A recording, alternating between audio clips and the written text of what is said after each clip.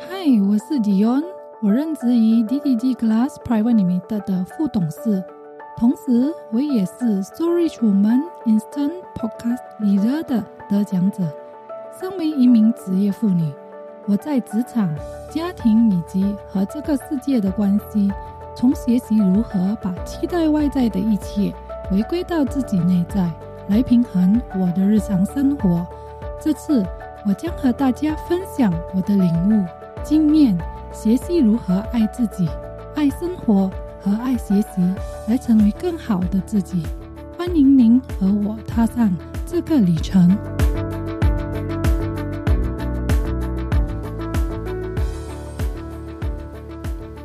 嗨，我是 Dion， 欢迎您收听我的节目《回归自己》。在这一集中，我将会聊到自我存在。今天要和您分享自我调频这个话题。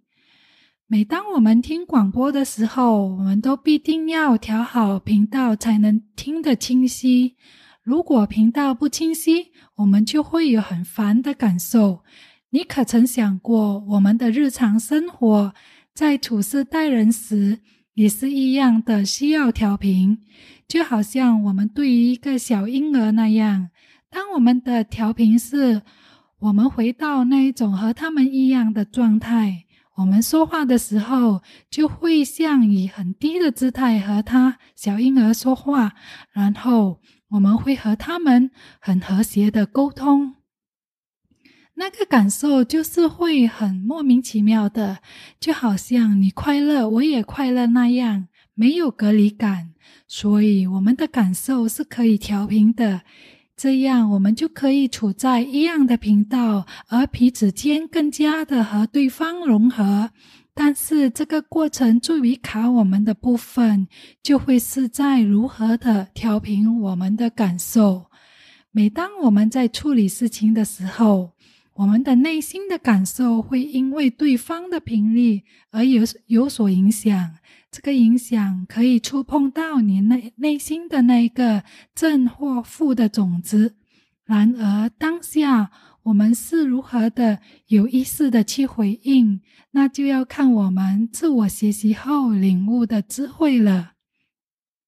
在我的学习过程，老师常常提醒我，不要因为学了就认为别人都有问题，而是要看到和回到自己内在，去探索为何我还是有这样的频率，同时也以最慈悲的心去看待。而在这件事给我自己的礼物是什么？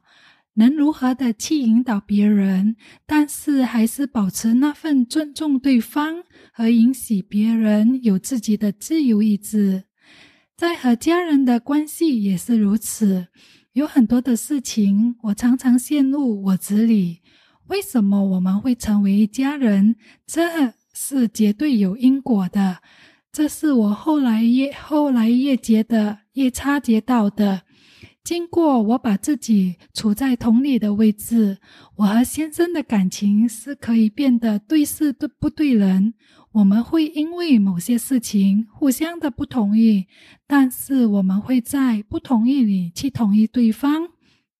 然而因为我的自动学习，我一定要做那一个提灯的人，我的一步就会让夫妻关系改变。重点是我要很清楚我和先生各自是什么样性格的人，在这样的适当而不委屈自己去调频就对了。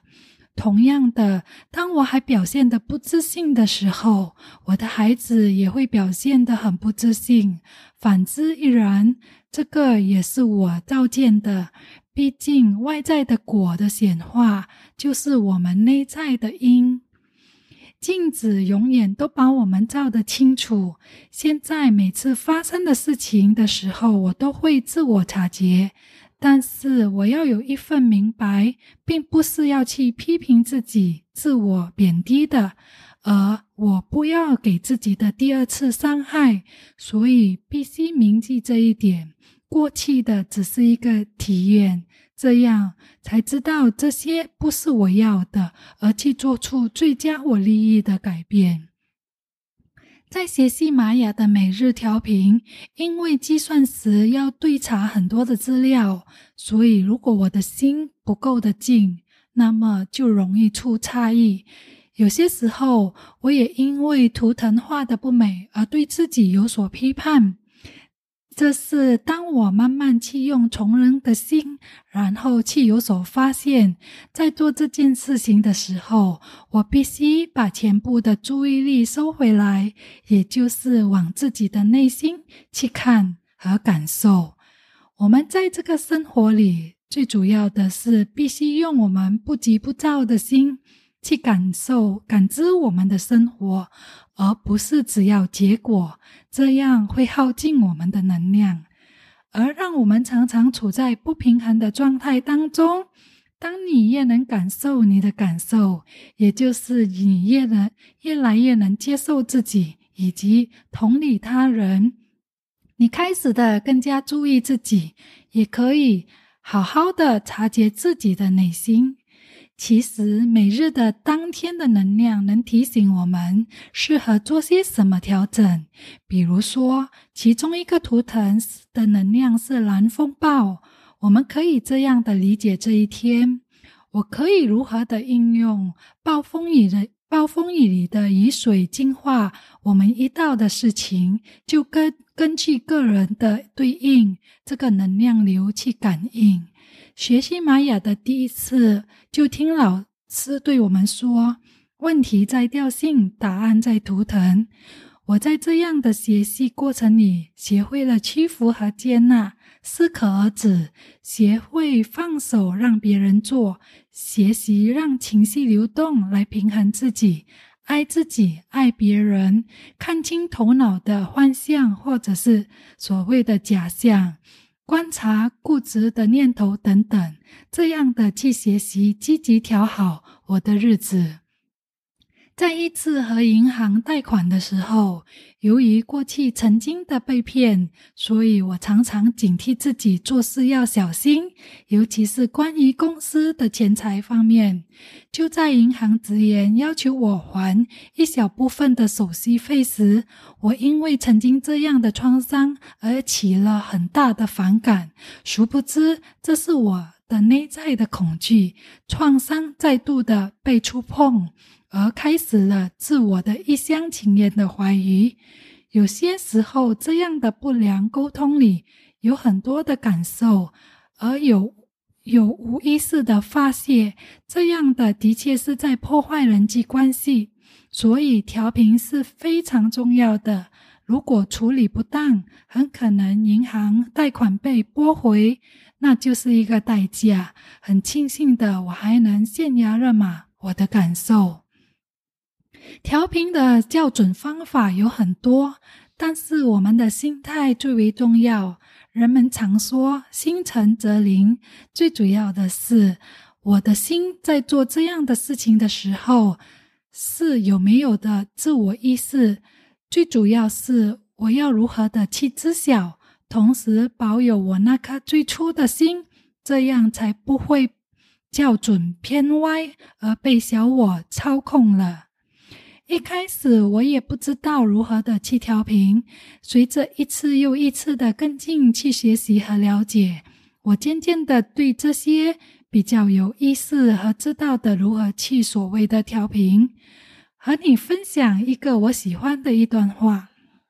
在这个世界上，所有的人事物以及重大事件的发生都是你命中注定的，唯一不注定的就是在你的经历这些事情的过程当中的感受，以及你在面对某件事情当中的选择。所以感受也意味着你的圆满，选择也意味着你是否自由。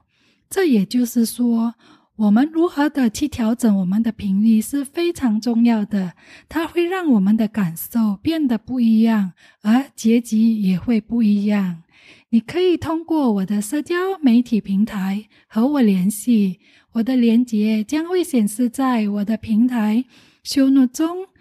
今天的分享就到这里，下一期我将会继续和你分享自我存在的旅程，期待下次和你们再度空中见面。我很荣幸，也感谢您的收听。现在，如果你想更进一步了解我们的一些个人指导、培训以及为你完成的服务计划，请浏览 soulrichwoman.com soulrichwoman.com。 如果您是从朋友或家人那里获得此分享，请参加订阅我们的电子邮件服务，因为一旦订阅，您就会成为 Soulrichwoman 成员之一。